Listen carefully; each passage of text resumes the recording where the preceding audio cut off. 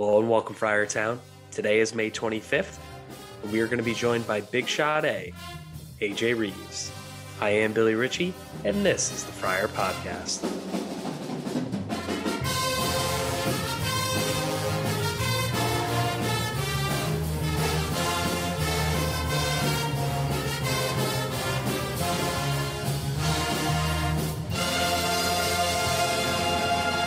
Hello and welcome, everybody, back to episode 24 of the Friar Podcast.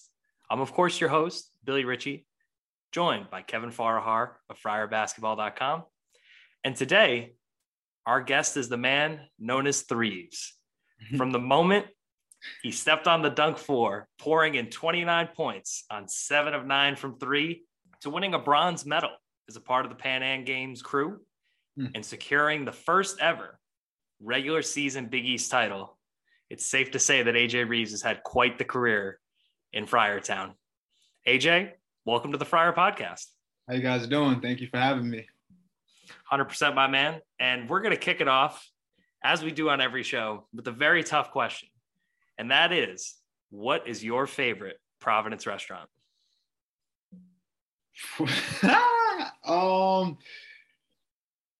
Favorite Providence restaurant.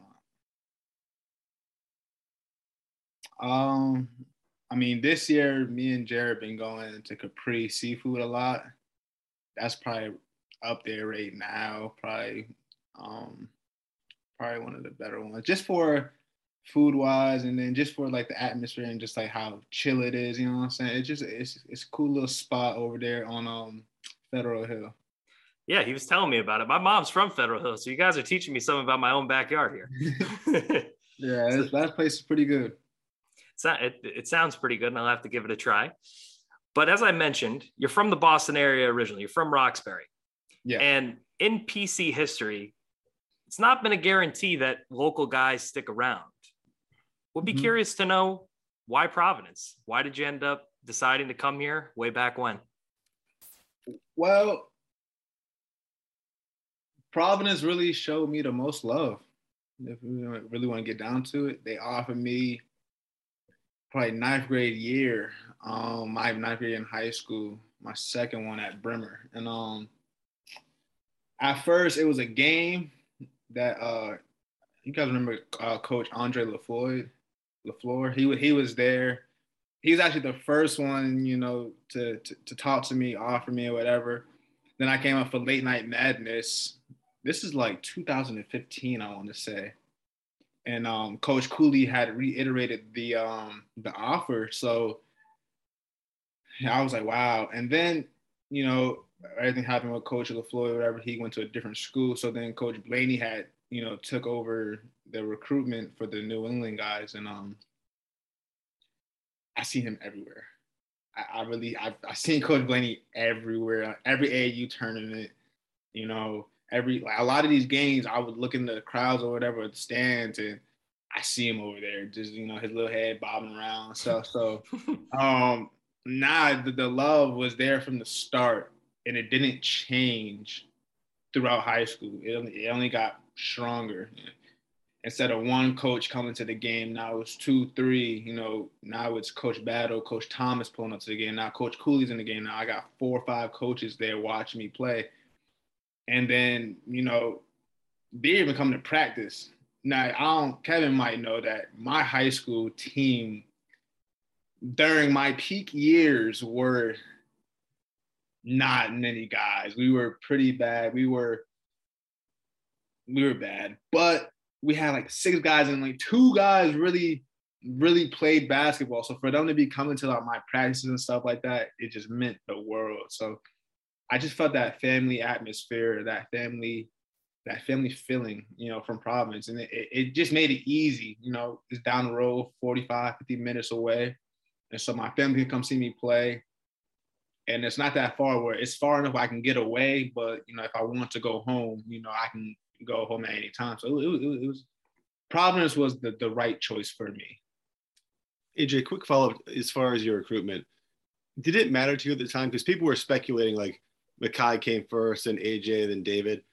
Would you have committed to PC regardless, or did that actually play any sort of factor for you when you were looking at PC? Nah, I probably would have committed regardless. It was just that those pieces had been there or had fallen into place after I committed. So it just it just sweetened the deal. But yeah, I definitely probably would have committed here even without those two guys, being here. It's crazy to look back on your career. Like the moment you step on the floor, you make such an impact. Freshman scoring record, game winners. I remember. So I worked at TD Garden previously, and I was in an elevator with a photographer from Slam, and he was like, "Oh man," he's like, "AJ Reeves from Providence, man. That guy's got something." Like you had a lot of buzz around you, even through your freshman year, and you go through some ups and downs. You have some injuries. You have some different games where things go maybe not your way. But looking back on your whole ride and this season in particular, this past season, how gratifying was it that you stayed? You said it was the right choice. And how gratifying was this past season overall for you? It was a combination of everything. My Providence career has been nothing short of, I feel like everything had happened to me. There's a lot of adversity I had to fight through. So for me to, come back and for us to have this season that we did, it was like a payoff. It was like, all right, I made the right choice. And everything wasn't, just because it was. It was for a reason that I came back. We wanted to win a Big East championship, tournament or regular season. We wanted to make the tournament. We wanted to go as far as we could. And so the way the season played out, I'm just extremely grateful. I was, it was times where I got low and I was like, man, I don't know if I see myself here anymore. I'm talking to my parents, I'm talking to my coach Tom in high school. I'm like, I don't know. I got close last year because I was like, can I put up with another year of this? Will things change for me? Is it the system? Is it me? So I had a big talk with my family, with the coaches, just on what will the senior year look like, in terms of the guys we were getting and, my play, my role on the team. And so this year, it was a lot of pressure on winning. Everything else comes second to winning. Winning first, because when you win, the buzz, you get more buzz. People like winners. People love winners, you know what I'm saying? So for us to go out how we did, it just was like, this is the cap. Like I made the right decision, that I did the right thing and not leaving something I started, too. And like you said, it's right around the way. So, this is no better time to become a legend around here. Trying to do something that nobody's ever done this is things that legends do. And I feel like everybody on our roster, from me to the last guy, we're all legends because we were the first team in Providence history to win a Big East regular season championship. There's absolutely no question. And it's really easy for a lot of armchair quarterbacks from the sidelines to say, "Oh yeah, I would have made that shot," like right, or something like that. So let's talk about specifically how you were balling this past year, right? So you had 24 against Vermont, you had 17 and 9 against Central Connecticut. You really set the tone with some big threes against UConn, and then you get hurt. And then you have then you have the finger injury. I speak for Friartown when I say this. It's like all of us are like, oh man, this AJ was balling, and we're rooting for you. And then you get hurt. What was the feeling like when that injury came through? Not again. That's just the first thought. Because when it happened, I was in the game, and I thought I just jammed it, because I'm still playing. I come out, I'm like, yeah, y'all just gotta tape it up, and then I'll be fine to go back in the game. And on one of the shots, I remember I'm coming up, I took a pull-up three. This is DePaul game at DePaul, and my finger clicked. And I was like, whoa. Then I couldn't feel the ball after that. I'm like, okay, this is not normal. So we went to the back, got the x-ray from the doctors over there. And I was like, yeah, you broke it. I'm like, nah, I didn't. No. He's like, yeah, 4 to 6 weeks. Then I'm thinking, I just did this. This happened like every year. And so again, it was like, there was two ways I could have, looked at this. I could have looked at it as, well, it's me, been pouting the whole time, or I could have took this time to grow mentally as a player and watch more film, be more in tune with the guys around the team, having my voice heard extremely more. And so I took the latter option. I want to be the best team I could be. I want to be the best AJ I could be when I got back from the injury. To kind of compare freshman year and this year in terms of kind of same thing happening. Freshman year, I was down. Freshman year, I ain't talked to anybody for probably like a week and a half. I had, me and the trainer were clashing the whole time because I was like, he's telling me, yeah, you're not ready to get back yet. I'm like, nah, I'm ready. But senior year, AJ, I took what he was saying and I digested it, and it was like, all right, whatever we got to do to get me back sooner rather than later, I'm with it. And so I tried to play the Marquette game. The next game, he was like, what are you doing? I'm like, yeah, you're right. I need to chill out. Because at that point, I couldn't even catch the ball at full speed. I was catching bounce passes. Still trying to be like, yeah, if I could do this, I can play. And they're like, nah, because, something might happen where your fingers, they were like, it's unstable. So if you injure it again, you're going to have to get surgery at this point. Because I broke it like through this bone right here. And so it was like the way it was wobbly. It was bad. So I just, maturity the second time round was big for me. And the people who are around me too. Like I said, there was just a difference between freshman year injury and this year where my whole mental was different about it. I didn't want to be alone. I wanted to be around more people so that I wouldn't think about it all the time. If that makes sense. I want to do the least amount of thinking about it until my time got to, all right, you can suit up again. We worked on it every day. I went in for the treatment. We were trying to bend it every day, just trying to get more motion in it, just so I could dribble the ball. Once I knew I started feeling how I could dribble, I was like, oh, I'm good. Now it's the next step, putting a protective cast around it for a little bit, buddy taping. There was a whole lot of things that went into it that I was just like, I'm for it all. If it helps me getting back to the court, let's just do it. So I think just the mental aspect of the injury is what I would say just was different about this time, and which helped me a lot.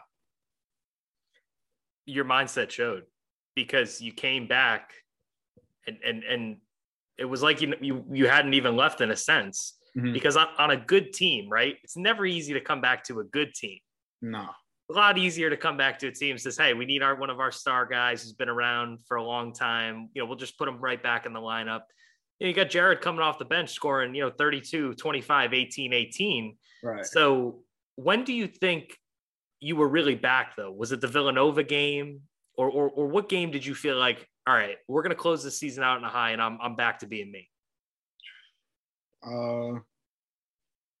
Yeah, it is definitely that Nova game, the pink out game. I remember because the first, I want to say 2 or 3 games before that, when I was coming back for real, getting work back into the lineup, getting my minutes right and stuff, I was pressing so much to try to get it all back in one possession or two. You can't do that. Everybody's around me is like, yeah, you can't do that. It's not going to work. And the good thing about that was I had a great team around me, so that I didn't really, like you said, I didn't really do anything. I didn't need to play hero ball. I really had the chance to let the game come to me. and pick my poison, pick my spots. And so that Nova game, it's Nova. Top 10 matchup at home. I gotta show up. I can't, it's this. If there was any time to get it going, it was that game. You know what I'm saying? And so I went into that game just like, I'm trying to kill. I want the W. I want to kill it because that, even though we lost, I still feel like we made a statement in that we belong here. Like we don't just have this ranking, this top 15, top 10 ranking because we ain't playing nobody. We won a lot of close games, And so that Nova game, I had to turn it on, and it felt good. The crowd was behind me. I was making shots. Everybody was competing. It was just fun to be out there. I was really having fun at basketball again. And so I thought that's when I just hit the ground running. And from there, I was just like, you got to keep going. You can't stop now. And so I just want to do that until we close out the season and try to make this special run. So, AJ, speaking of the end of the season, that I'd love to hear your thoughts on the Creighton game and how kind of fitting that was and how great it must have felt for you personally to play as well as you did, but also as a team. I think we haven't touched on yet just what made this group so special, but just want to get your thoughts on how that felt for you personally, but also how happy you were for your teammates after all you guys had gone throughout the year. I knew we were going to have a special night from jump. I had texted DJ. I was like, yeah, here's his playlist. Play this before the game, get everybody rocking, get everybody juiced up. We knew what we had to do. The night before, we're in the hotel. So on weekend games, we usually stay at downtown at Biltmore, and so we're all in the hotel having dinner.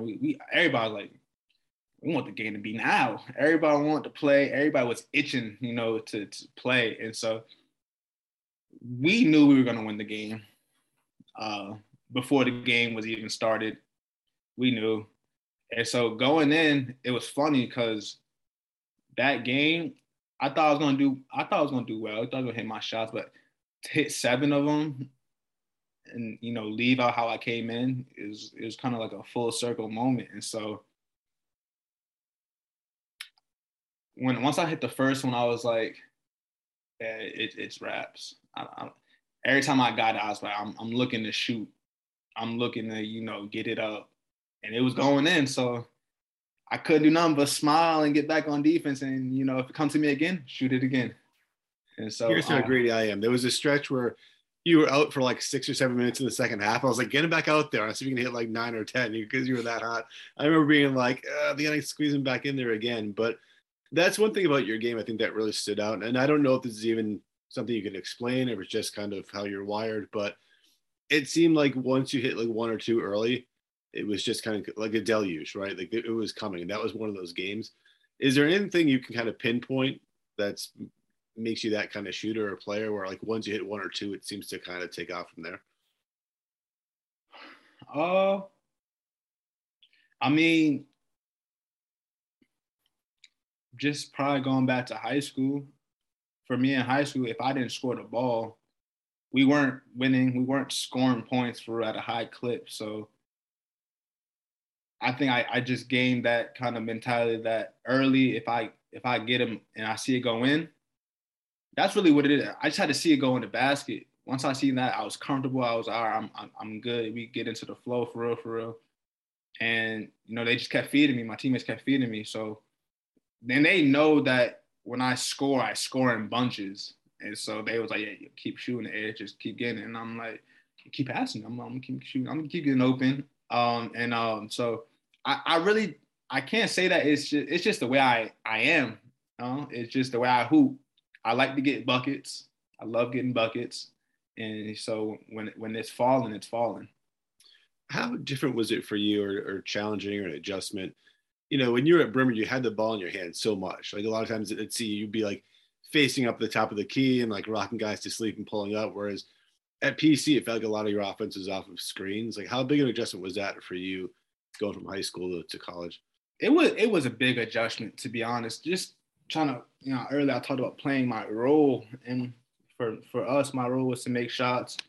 each and every type of way. It didn't really I didn't have to set up the offense as much as I did in high school. And so it made it, I don't want to say easier, but adjusting to that was kind of because at first I wanted the ball a lot. I didn't want to change my game for real, but the pieces we had, I'd never had at Brimmer. So it was like, all right, I could do less, I could do more with doing less. I don't need the rock every time. I don't, and at first, my freshman year, when I got back from injury, that's kind of when I really changed to coming off all those screens, running around, moving around. And at first I was like, I don't really like this at all. I'm telling Cooley, this I don't know if this is me for real. And he was like, trust me, AJ, trust me, you're doing good. He was like, your percentages are up when you're moving around off the ball like that and coming off the screens. Nobody can really guard you like that. And I'm like, I mean, yeah, but there's so much more that I could show. You know what I'm saying? And he would just I understand that, babe, but you got to understand this is college basketball. We play roles, you just can't have the ball every time. And I was like, I understand that, coach, but it was just a lot of back and forth, just say early on. And then when I finally kind of accepted the role, sophomore year and moving forward, I was just I'm still working on my ball handling and stuff, all that stuff, but I really wanted to excel. I really wanted to master my craft on, moving without the ball. I took pride in that, cutting, trying to get open shots. It was a pride thing. And so I just went fully into it. And it was if this is how I'm going to get my shots and this is how I'm going to get my points or whatever, I need to work out like this so I can, get a feel for it. And so a lot of my workouts was just, sometimes it'd just be all running and shooting. I probably would do a couple dribble moves just to calm myself down. But the majority of the workouts were come off this screen, now shoot this, now go off a flare screen right after that. So I'm working out with Coach Thomas. We're probably getting up at a time in one possession, we're probably getting up 5-6 shots in a row. And I got to make these in a row just to get used to get my wind right, get everything right. So it was definitely hard trying to adjust to mainly flying off screens and stuff like that. But it was fun at the same time because it was just nobody wants to run around like that. They don't want to chase that. They want to, guard for 10 seconds and then that's it. They don't really want to keep having to run off 2 flare screens or, 2 down screens. It's tedious. You know what I'm saying? As a defender, it's he's doing all this running. And I'm like, yeah, come on, keep up. You know what I'm saying? You're in for a good one today. And I thought that's what made Noah kind of a tough cover too, because the big guys definitely don't want to do it. No. They used to do it with Ben Bentel too. I remember being they're running their power forward off the baseline for threes. And I thought that's what made Noah really tough too. But AJ, just transitioning a little bit to the tournament, would love to talk about the South Dakota State game itself, but kind of the lead into that game. I felt it must have been kind of aggravating for you guys because it was more of the same. And I think part of it wasn't necessarily a knock on Providence, but the fact that South Dakota State was really good. But I remember the second that draw came out, either Seth Davis or someone was uh-oh, Providence got the Jackrabbits. And did you guys take that as a big insult? But then yeah. What did you see when you're what did you start to see when you watch film? Okay, these guys are pretty legit. So it's kind of a 2-part question. I mean, yeah. None to take away from South Dakota State and what they got going on over there. They were a really good team this year. I mean, you got to be good to win 30 games. But we felt so disrespected. It was just y'all got us losing to them? Who did they play this year? So I'm so the whole time we nah, we not losing this game. No, we're not losing to the Jackrabbits. Sorry, we're going hunting today. And I just thinking about it just gets me going again because it's I could tell. We watched so many clips leading up to all these reporters talk about this is the upset to be. Look out for this one. Or I remember one time a dude from Boston was in a little NBC Sports, something like that. They were doing a little show and they was breaking down the game and he was like, yeah, Providence has been in so many close games this year. They don't really blow teams out. We're winning. For one, we're winning the game. What do you talk about? Blow them out. What do you mean blow them out? We're winning. And then he was like, yeah, I'm going with the 3-point shooting team, the Jack Rabbits over. We all like, who do they play this year that they gonna beat us? And so we took it personal. It was business. It was business. Like, again, we matched up well with them. Like, their best player, we got somebody to defend them in Justin, which he did. And the whole team, we all came together, was like, we're not losing this game. I remember that. Yeah, that NBC. It wasn't just that they predicted them to win, but I think the headline was like, not does Providence stand a chance, but it was along those lines. They were being like, that's a weird way to put that question. Right. Like, we're the 4th seed for a reason. What do you mean? Do we like, what? We just felt but then the disrespect was there all season. So, right. We just kind of knew that we win another game, we shut them up. So let's just win another game. But with the disrespect, it seemed like you guys kind of ignored it, at least publicly throughout the year. But then, like, before the Big East tournament, like, you in particular, and I think Nate too, are pretty vocal about it. Did it just get to a point that come March you were so sick of it that you decided to just address it, or what happened? Yeah, it was a lot that went, because we heard, they're lucky, they did, lucky. We're in college basketball, high major. What do you mean lucky? You still gotta win those games. Like, are they not a good basketball team now? What do you mean we're lucky? Like, they're all scholarship players, just like us. They're recruited for a reason, just like us. What do you mean we're like, why? Because we beat them? We're just good. And we felt so, like, that term lucky was just disrespectful, because it was like, there's nothing luck about this. We all put in that work. We've been grinding since the summer. We're not lucky. We're good. And we're showing you guys night in and night out that we're good. And it's still, they're lucky, this, that. And, all right, the luck of the Friars. Let's just keep going, I guess. But it just got to the point where we were just tired of hearing it, because we've worked so hard. And for you to be telling us that, it was luck that we won, or no, we deserve this, because the work we put in the summertime, the work we put in the fall, we deserve this, and it was a lot. It was a lot this season. It was a lot. I didn't think that we would have got that much hate. It was like, they didn't even look at it like we were a new team. We had a lot of new pieces that did not play last year, that just came into the game, the team this summer. We had roles changed from last year. So, like, for us to do what we did in a short amount of time and to be winners, it was special.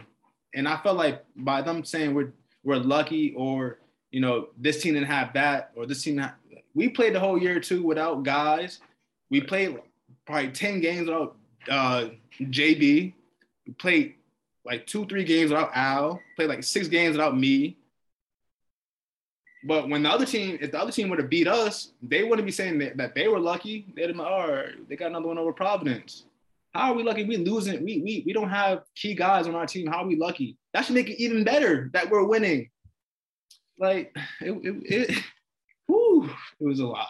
Yeah, it was interesting. And Bill, I'd love to get your thoughts too. And Bill, I got one question on Richmond, then we can go to Kansas to go and run with that. But I thought what was really surprising is you thought that PC would be one of the feel-good stories in the country, like a team that's like traditionally, good, but hasn't been this good in a while. You thought it would be the opposite, where people would be like kind of getting behind that story a little bit, especially with like Coach Cooley being so charismatic. You had a group of guys that like the most like inoffensive players. It's not like you guys had someone out there who was like, a hot dog that people couldn't get behind.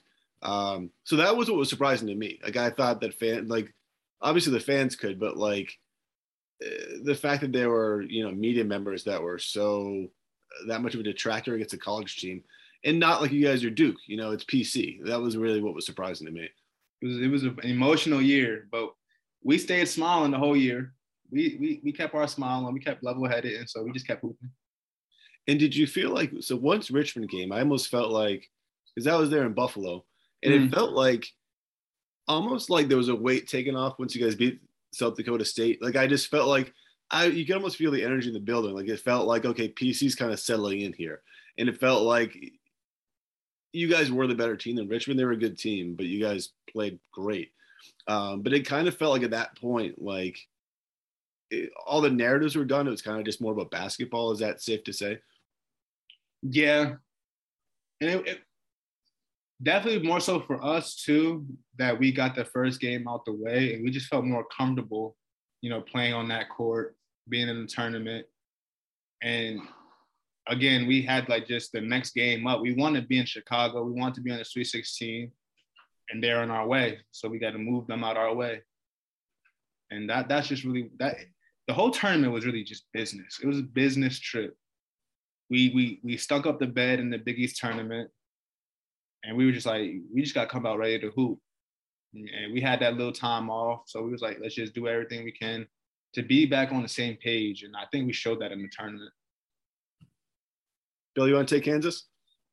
Sure.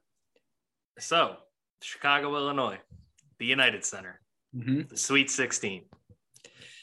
You got a great greeting coming out of the hotel. Jared and I were talking about it. That looked pretty lit. Big time. You're probably fired up going into it right there. And then you get to the United Center, and there's a good amount of Friar fans there. Yeah. I just want to shout out all the Friar fans, that supported us this year. They were great. They had the dunk rocking. They were traveling, game to game, state to state. So, it felt like nothing I've ever experienced before. That's what it felt like. It was just the send-off in Chicago. Let me just put it into perspective. I don't know if you were there or who was listening, but we came out from like the second floor, like ballroom type, down 2 flights of stairs. Both flights of stairs were packed. And then we went down the hallway, which was probably like, I'm not going to lie, probably like 20, 30 yards up. It's a long hallway. And that's just packed with people all the way up to the bus. It was like, whoa, all this love. It just show you right there. It was like, man, you know what I'm saying? It was just, to see that before the game, it was like, we got to go do something. All these people, they didn't come out to support nothing. So we got to try to go do this thing. And transition to, the United Center, Chicago, the place Jordan built. That game was just, it's hard to put it in words because that was my last game in a Providence uniform. But to go out on that grand of a stage, to say that you were part of the 16 teams left in the NCAA tournament in 2022, it was just, I don't know, words can't really describe it. We battled. We battled. I think, I don't know if we took the lead at one point, did we? Took the lead with just about 5 minutes to go. And let me tell you, let's go into our huddle, you know what I'm saying, in the game. So we come out, we're like, all right, it's Kansas, let's see what they're about. And I feel like we matched up well with them across the board. And so at this point, they were doing whatever. We come into halftime and we're down. We're like, we got a whole another half of basketball left. We just got to play our game, play basketball the way we know how to play. I feel like the whole game, we kind of the whole first half kind of let them control it a little bit, the pace, the tempo and all that. But second half, we knew we had to do. We knew we had to get stops. We had to get cherries, which is 3 stops in a row. And then we had to score on the offensive end. And we did that. And when we took the lead, it wasn't just like the guys on the floor that were energized. It was the guys on the bench, the coaches on the bench, the managers. So then that energy, that was just like the first wave. Like that's energy we could really see, you know what I'm saying? And then we get to the crowd and we started feeding off of the crowd. And for us to keep getting stopped, we just kept fighting. I think that was in that game. But like, if I could describe our team in one word, we're fighters. We don't quit. We don't lay down. And it just shows you in that game, we came all the way back, to take the lead. A couple of, mistakes here and there, but in the game of basketball, there's going to be mistakes. Is going to be that way. And luck wasn't on our side that day. You know what I'm saying? We weren't lucky that day. So, but the experience, it was something I'm gonna always remember. Like I'm gonna bring up, when I have kids down the road, I'm like, you really want to play basketball? I'm gonna pull up some game highlights and be like, are you ready for this? Is this what you ready for? Is this what you want? You know what I'm saying? And memories. Gave something Friar fans hadn't had for a very long time. And I'd just be curious to know, when did you think this team was going to be as special as it ended up being? When we all kind of got together as a collective, there was no, all right, let me break it down. Usually sometimes when, transfers come in, it's a feel out period between the transfers, the people who's already there filling out the transfers, but then the transfers filling out the people who's already there. Sometimes it clashes where the transfers want to come in and be big dog. Okay. And then there's sometimes it's the players that are already there want to let the transfers know that we already are the big dogs and y'all got to take a back seat. You know what I'm saying? And so none of that happened. We came in, started hooping, started joking, like we knew Al, Justin, we knew them for a long time. We were like, wow, they cool as hell. Like they're really cool people on the court. So let's see what they are like off the court. And they were even better. I'm like, whoa, it was just like we felt like we knew them, felt like we played with them for so long. And it was just our first time, meeting up, playing with each other. And so we're doing our workouts or whatever. We're really grinding in the summer. And I'm like, oh, we had a chance to be special. And then we played our black and white scrimmage, our inter squad black and white scrimmage. And people from both the teams was going crazy. So I'm like, all right, we got some firepower now. Like, okay. But this is a scrimmage. So we were like, all right. And the scrimmage against our own selves. So I was like, all right, take that with a grain of salt. But then we played scrimmage Purdue in a closed scrimmage, and we beat them. And we're in the locker room, like I'm looking around, like they preseason top 5. They just came to our house, we just beat them. They preseason top 5. And I was like, whoa, okay, we got something here. We really have something here. And it was like going back to somebody trying to be big dog, none of that ego stuff was there. A different player different player every game kind of, went off or started for us. There wasn't a game where it was constantly, he's having big numbers every game. Every game somebody did something to contribute to our win. Maybe somebody was leading us in the points or whatever at the end of the day, but somebody got it started on the team. And so I was just like, nah, we're going to be good. And then, we have our whole schedule. We have it down the line in our lockers, with, dives, deflections, charges, little stars. And so I remember one time, this is before, what was our first game? Fairfield was our first real game? Yeah, I think so. Yeah, so before the Fairfield game, I look at Jared because he's my locker neighbor too. And so my roommate and my locker neighbor. So it was kind of funny how that worked out. But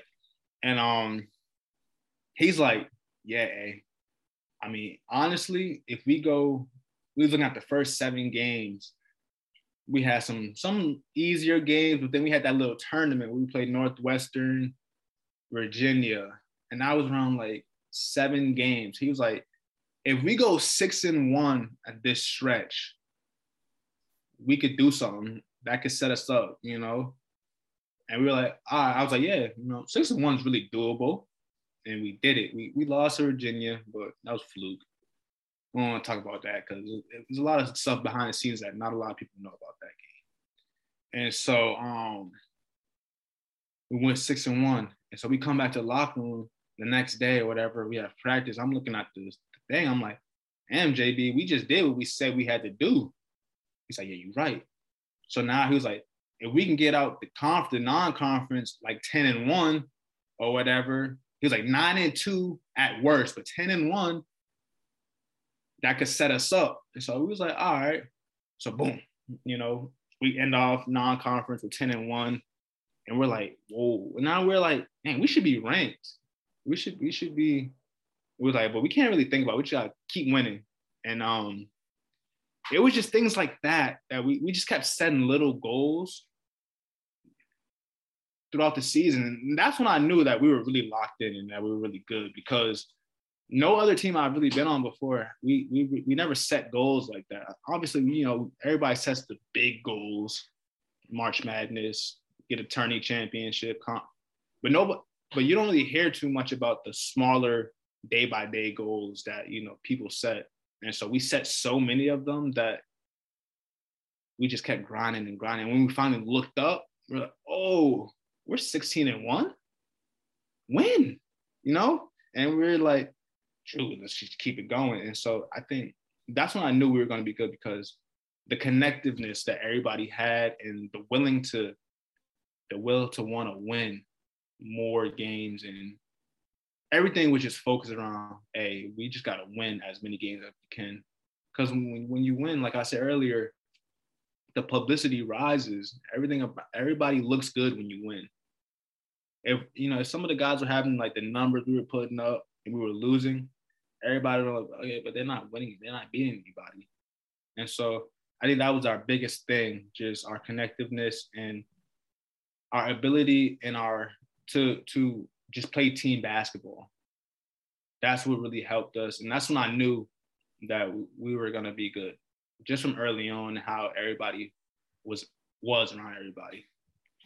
AJ, do you think it was easier to set those short-term goals after going through what you went through last year, like the whole year being canceled? Because for me, like as a fan and someone who follows the team, I was really just enjoying it game by game. Like usually you're looking ahead to like, all right, if they go like 5-1 over this stretch, they could, like, for me, I just enjoyed like every game individually. Was that the case for you guys? And do you think that maybe last year kind of played a role because you kind of had, not that the season was taken away, but in a sense it kind of was? That's a good question. I think it was. I think it was a little. It was easier to worry, because last year, like you saying, COVID, we didn't know that sometimes our games could have just been taken away because other team got COVID, whatever. And it wasn't really like this. Last year, it was kind of like an experiment year with college basketball, where we were getting tested like every day, like 3 times. You know what I'm saying? And so we didn't know that the other team, if they would show up, because they might have got cold or whatever. But going into this year, it was just like, it was cool because we knew that we were going to get all of our games. I mean, if nobody got COVID or whatever. But it just felt more solidified that we were going to play these games. And so we just got to get ready for them. And like you said, taking it game by game was big for us. Because at one point, I didn't even know what day of the week it was. None of that. All I knew was we got this game coming up, and so get ready for this game. We were just living in the moment. So just taking a quick step back, I'd love to talk about, we talked about your freshman year a little bit.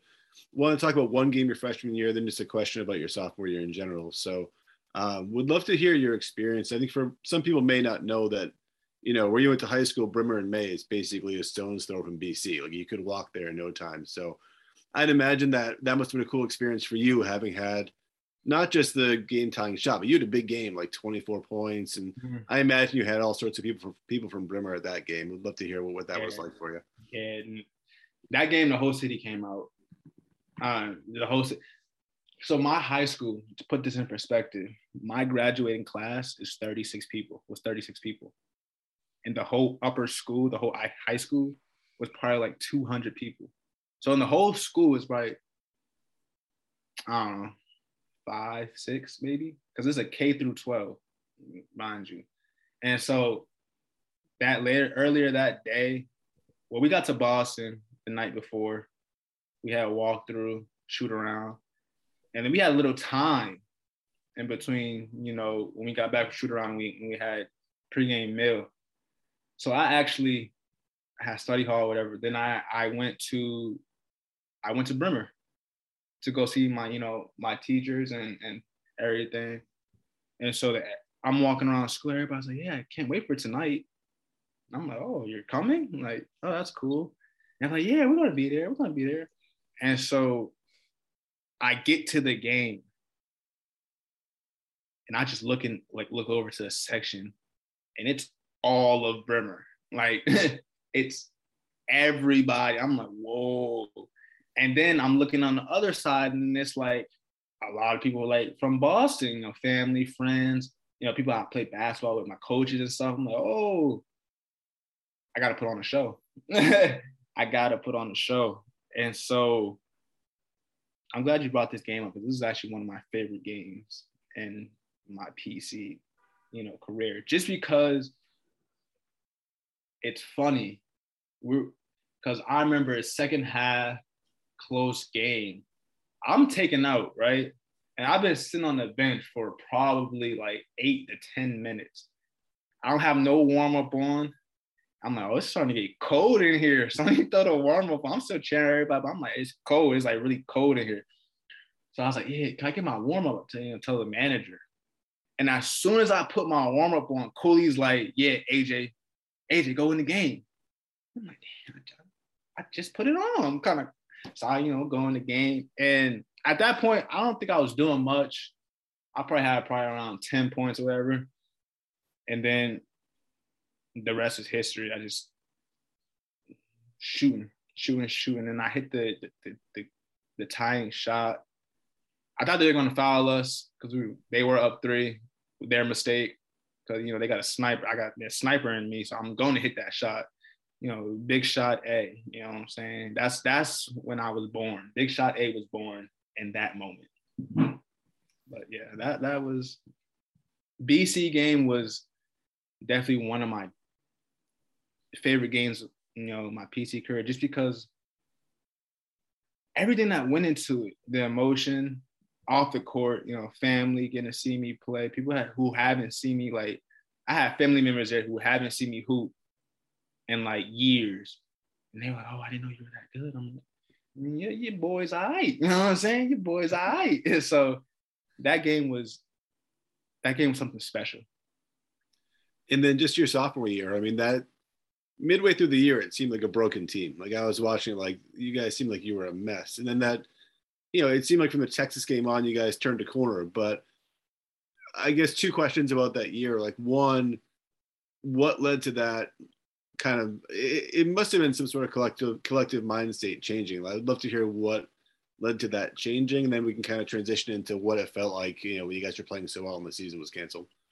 We went to LA, right? Yeah, we went to Anaheim. We were in a tournament out there. There was a lot that was just going on.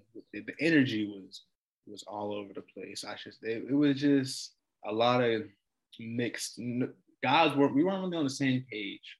We probably had 2-3 player meetings leading up to that, like player only, where we're just in there going back and forth, you know, just open and honest conversation about how do we progress forward, you know, through all of this, because we just took a loss to Long Beach State, and then, like, who is that? Yeah, and then we took a loss to Charleston, and so I don't know, who do we play first? I think we played.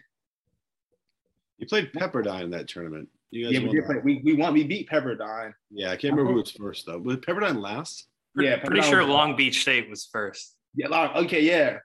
So, but it was funny about that game because we were like, all on the bench, and I'm like, oh, we're losing the game. We just lost to. This is our reaction. We're like, we just lost to Long Beach State. That's great. And then we go into the little locker room. Cooley, you know, this is the worst loss that I've ever had in my career as a coach. Every time we have a bad loss, Cooley's going to say that. He's going to work that into there. And so, but we felt this one. We were like, yeah, we looked bad out there. We didn't execute down the stretch. We didn't do anything that we had practiced and prepared. And so we had a player meeting that night. Right after the game, got to the hotel. Everybody kind of, you know, we was in Alpha's room. because he was captain or whatever, So he's leading it off. Talking about what we got to do better. So we like, bet, we going to do this better. We leave the room. I think the next game is Charleston. I just remember in the scout, Coach Thomas, it was Coach Thomas' scout. And he goes, they had a point guard who was really, really good, light-skinned kid. The team goes as he goes. That's what he said. The team goes as he goes. This is the guy. He's the key to everything. So we were like, all right, we got to lock him down. So game comes, and for some reason, we're a step behind. Fresh out the start, we're a step behind. So we eventually end up losing that game. Boom, right after that game, another meeting. Now, this meeting is not as civilized as the first one. This meeting is, come on, what are y'all doing? What are we doing out here? You know what I'm saying? We're in there like really chopping it up. And so Pepperdine game, we like, before the game, we're in the huddle, we're going home with a W. We're not going 0-3 out here. You know what I'm saying? And so we did what we had to do to beat them. And then, like you said, that Texas game, because we had another bad loss to Florida. We got pummeled by Florida at the Barclays. That was just embarrassing. I was there. Embarrassing. Like, I think I went 0 for 10 or something like that. To the point where I'm like, whoa. And this is the beauty of losing like that. It's such an embarrassing, because there's beauty in the struggle. We hit rock bottom. We can't go any lower. We couldn't go any lower than this. We just lost by 30 on national TV. ESPN, I think the main one, not even 2, ESPN. So we were like, whoa, long bus ride home. Nobody said anything to anybody. Headphones in, conversation on the phone. So then we have another team meeting. This is like our third team meeting in like that month of December. We probably had like, I want to say 2 more team meetings after we left LA. But this team meeting now was everybody. You got the coaching staff in there. We're in our locker room, coaching staff in there. Everybody's in there, right? And we're talking. And it's just like, what's going on? We're going around the circle. What's your role? This is what it came to. It was, what's your role and how do you excel at your role? Cooley's asking us. We're going around the circle. He's even talking to the walk-ons, the red shirts.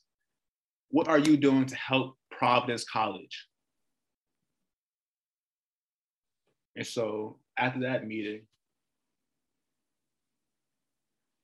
everybody took a look in the mirror and we're just like, what can you do? What can we do?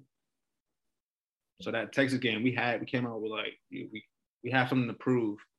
You know what I'm saying? We played like we had something to prove. We got that. And then the rest is, it's history. But like you said, I don't know if you're going to ask this, but we were playing so well. We probably knocked off 5 ranked teams during that run. We were going to win the Big East tournament. We were going to win that. No doubt in my mind. We showed up to the Big East tournament, swinging. Yeah. Like we felt like we was the best in the country at that time because we beat Seton Hall, beat Nova at Nova. You don't beat Nova at Nova. That's hard. We're doing all this leading up to the Big East tournament. So COVID happens. COVID-19. So there's speculations of it getting shut down. And we're in the hotel. We ain't shut down. Like, we're not playing no more? What does that mean? So the day of our game, I think Creighton and St. John is playing in MSG. So we're like, all right, they're playing, so we're good. We get up, have breakfast, watch a little bit of film, go up to our room. On the way back down, We go on the bus. Everybody's on the bus, chilling, waiting to go. Coach Kerbeck comes on the bus and is like, everybody get off the bus. So now it's starting to settle in. Where we going? What's happening? We getting ready for the game. We come sit down. We in the room, sitting down for like 10, 15 minutes. So at that point, we're like, it's over. It's got to be. Cooley comes in, tells us the season's done. We're packing up, riding back to Prague. And the shock that just ran through everybody. We just worked that hard to turn our season around. We went from, this team has the potential to be good. Oh no, this team's going to be an NIT. Oh no, this team's not making the tournament. They're not making a tournament. To now we're on the bubble. Now we're knocking off all these ranked teams. And we got ourselves back in the position to receive probably an at-large bid. At this point, we're not on the bubble anymore because, we did what we had to do. And then you tell us season is over. Some of the guys had tears. Some of the seniors had tears. And I felt it because for them to go out how they were hooping. I think we were all clicking at, it just hit. Everybody started doing what they had to do. Everybody started playing their best version of basketball. And then they were like, here, the season's done. Let me tell you about the ride back. The ride back is another quiet ride. Almost as if we just lost. Nobody's talking to anybody. We get in there. We get to Providence. Everybody takes their stuff off the bus. Cooley's like, yeah, we're going to have another meeting. So at this point, we're all like, man, we can't do another meeting. Like, because when you have a meeting, it's signifying that, yeah, this is done. And so we had a goodbye meet. Like, we're all giving hugs, dapping up the seniors. And the whole time, we're all just like, it don't even feel real. Because we were just there 3 hours ago in New York getting ready to hoop. And now we're saying goodbye to the. And so it was just, for the way that year ended was just hard because we knew we were probably going to make another run. We were probably going to go to the Sweet 16, maybe even further. Just the way we were hooping. Like I said, we were going to win the Big East championship. Nobody wanted to play us. Nobody in the Big East wanted to see us. And we made sure of that because we were just running teams out the gym. It was like we wanted it more. And so we're going to go get it. We want it more than you, and we're going to beat you at what we want. And it was crazy.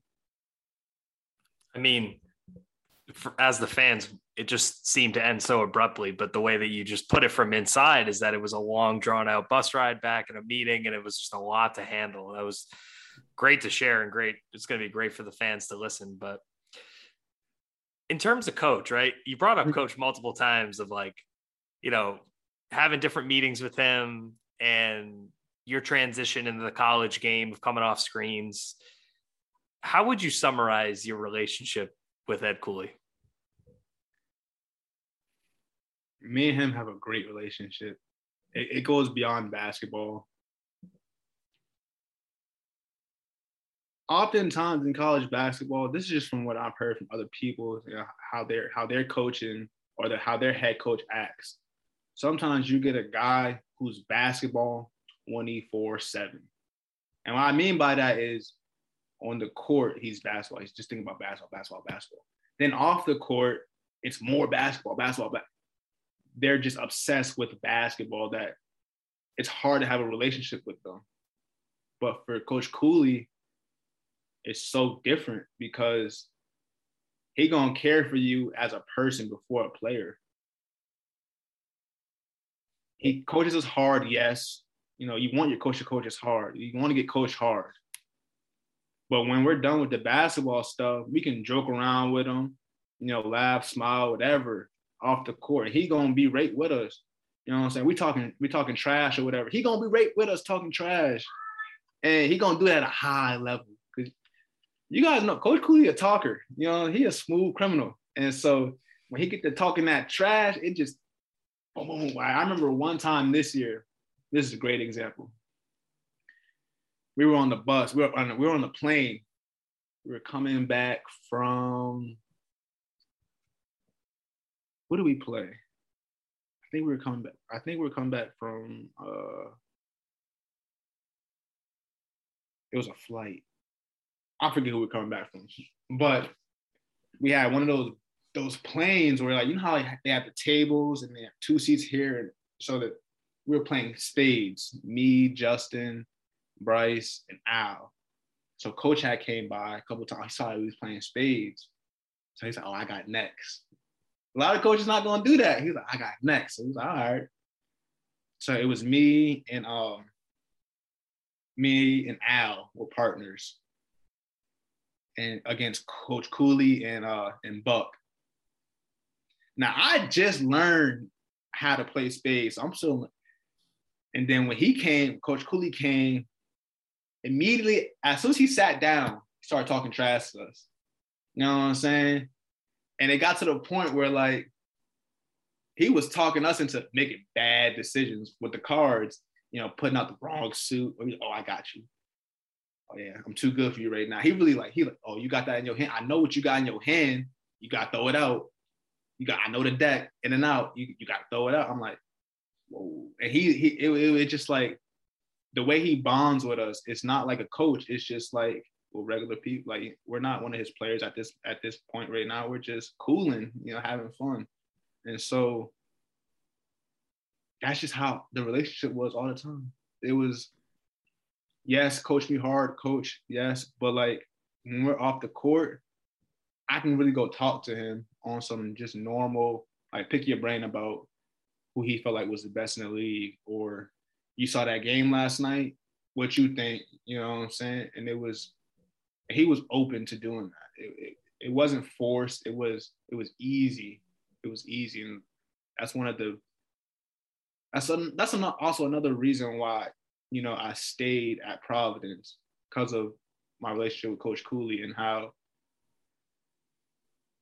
I knew what type of person he was, you know, and that just made him an even better coach. Because he when we're in the huddle, you can say something, like, you can really, like, talk to him. We'll be in the heat of the game, you know, one of us will probably swear at each other. And it's not like coach would be like, "You can't talk to me like that." You know, he gonna hear what we gotta say and he gonna respond.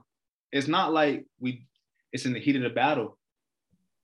So sometimes one of his biggest saying is, listen to what's being said and not how it's being said. And so be quick to listen, not to respond. And so that's what he was. He was quick to listen. He always listened to, you know, his players and what the players felt like, because he's like, "You're out there, you got to tell me what's going on." And so that's how it was for. And I think also another point that kind of like harps on that is when we were at Butler, you know, I think Jared called a timeout with like 15 minutes left, and you can see Coach Cooley on the other side. He's away from the huddle.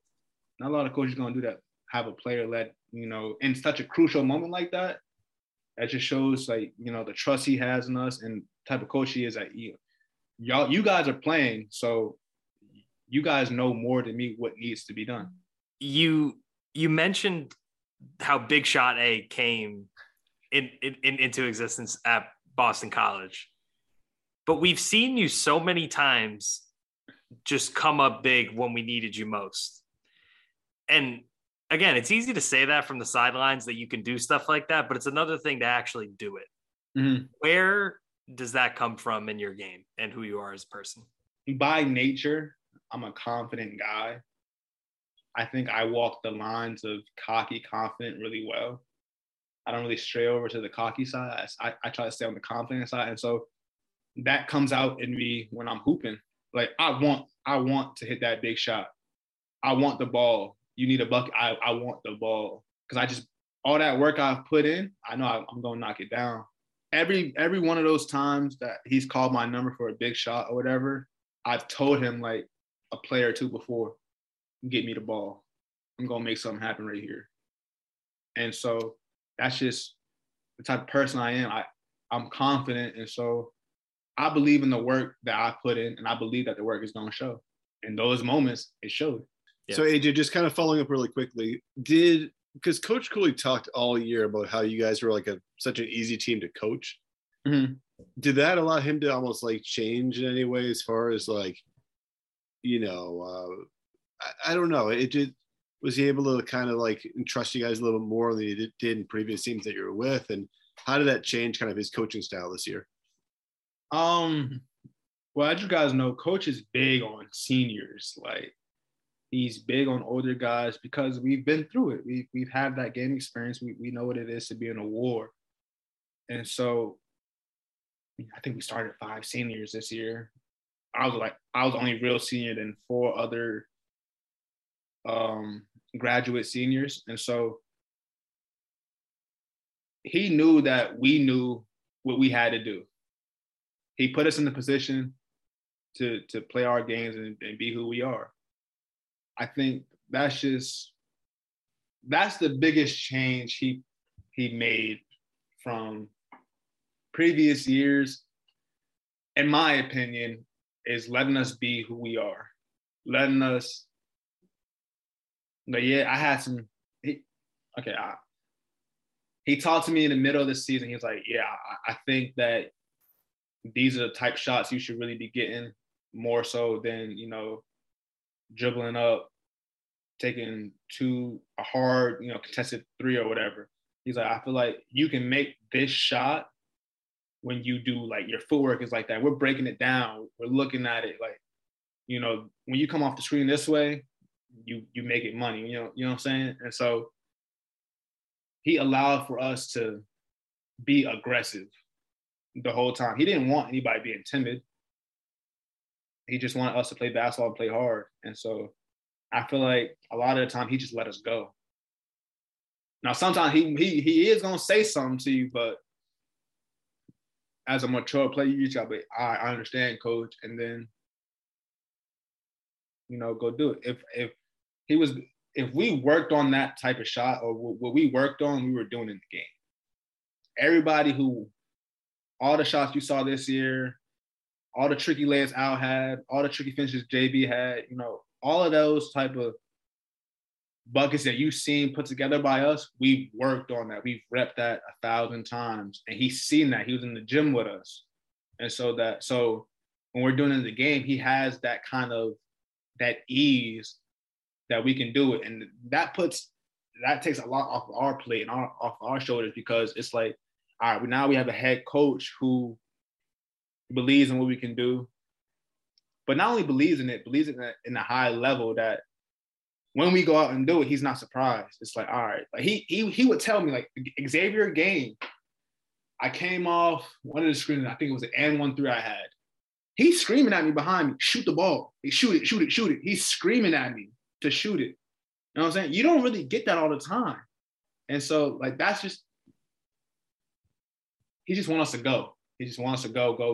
If we're doing what we got to do on the defensive end, on the offensive end, we can do what we feel comfortable doing. And that's, if we got this type of move or we had a mismatch, go attack that, And so it was cool. That's just, in terms of like, that's just how he coached us this year. It was fun. It was really fun to play. All right. We're going to end with the first time game here on the Friar Podcast. We're going to play a game of word association with some former Friars and coaches and people within your circle. You ready? I'm ready. First thing that comes to mind. Okay, I'm going to do mine first. Khalif Young. Ooh. Defender, rebounder. How many words can I do? Just one word, or can I do a couple? Do a sentence. Yeah. Khalif was a monster. Khalif was, but people don't know, he's so light on his feet. So he moves like a really guard. He really moves like a guard. He just big, you know what I'm saying? And it's monster, just flat out monster. That's why I'm going to go with Khalif, monster. Isaiah Jackson. 44 blessed. Yeah. Zajac. Old head.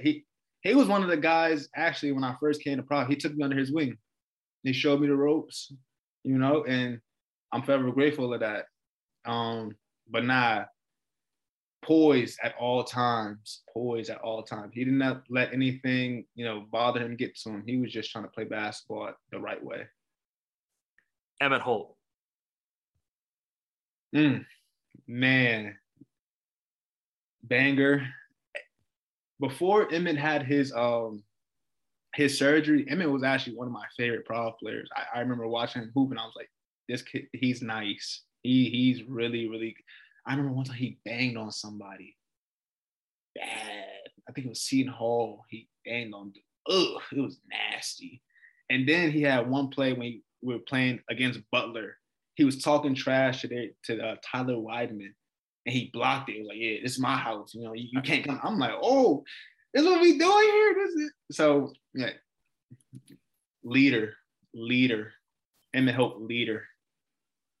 Luwan Pimpkins. Pitt. Now that's the biggest trash talker I've ever been around. Pitt don't what? Pitt.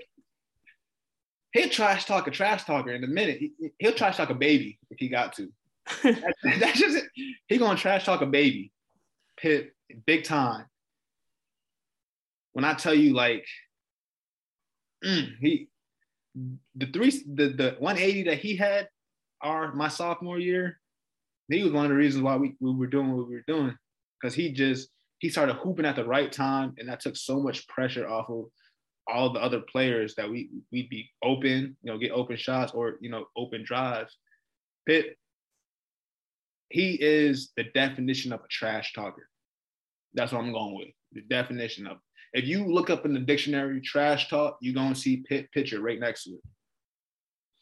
Noah Horkler. Thor. Flamethrower. Noah is just a Florida dude who be hooping. He got long hair. He got the flow. You know what I'm saying? And he got a clip on him. I can't even. Noah is just he's one of them. When he's one of them, one of those dudes that you just put him out there, he gonna do. His game never changes. He gonna have the same type of game, and he gonna be playing until he about 40 or whatever. He gonna be like 50 in the men's league, torching them, because his game is so simple. But people don't know Noah is really, really bouncy. I done seen him catch some bodies. I was like, oh my goodness. So Noah's that guy. And lastly, for me, Andrew Fonts. Fonts.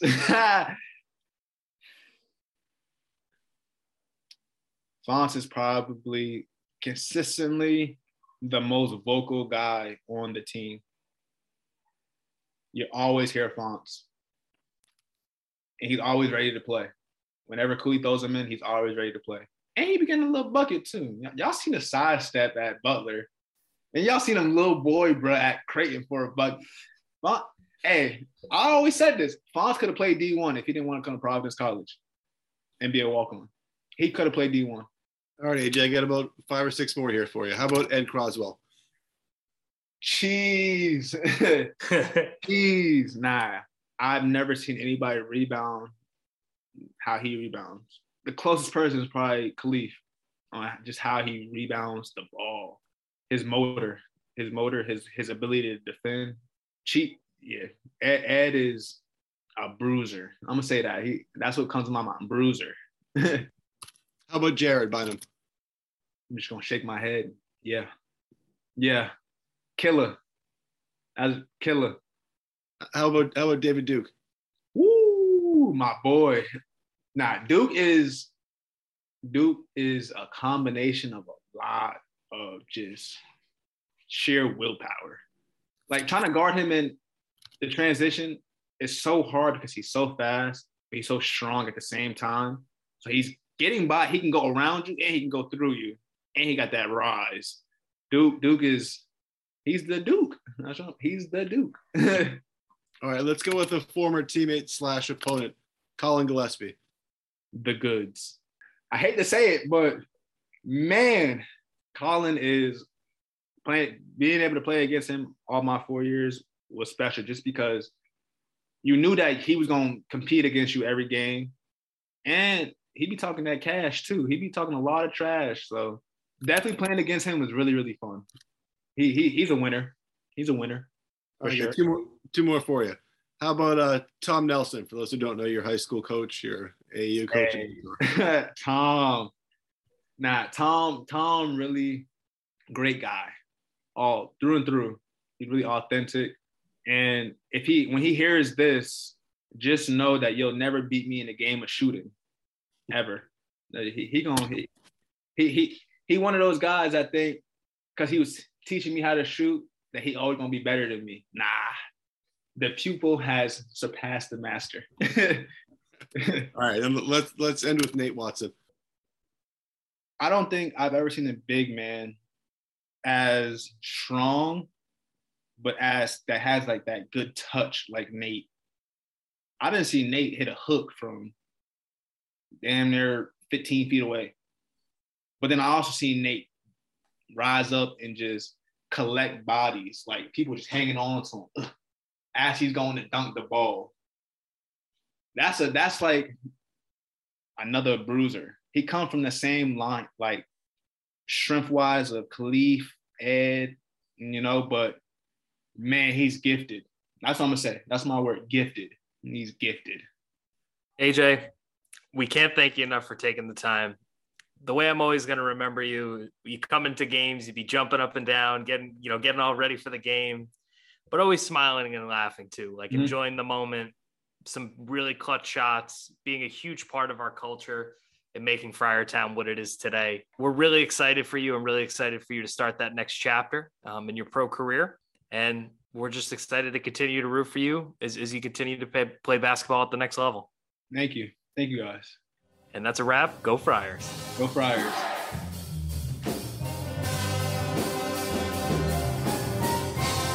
We'd like to thank everybody for listening to episode 24 of the Friar Podcast. And of course, a special thank you to our guest, Big Shot A, AJ Reeves. As always, you can find us on Twitter and Instagram at the Friar Podcast. Please subscribe and rate us 5 stars on Apple Podcasts as well as SoundCloud if you enjoy our content. And as always, go Friars.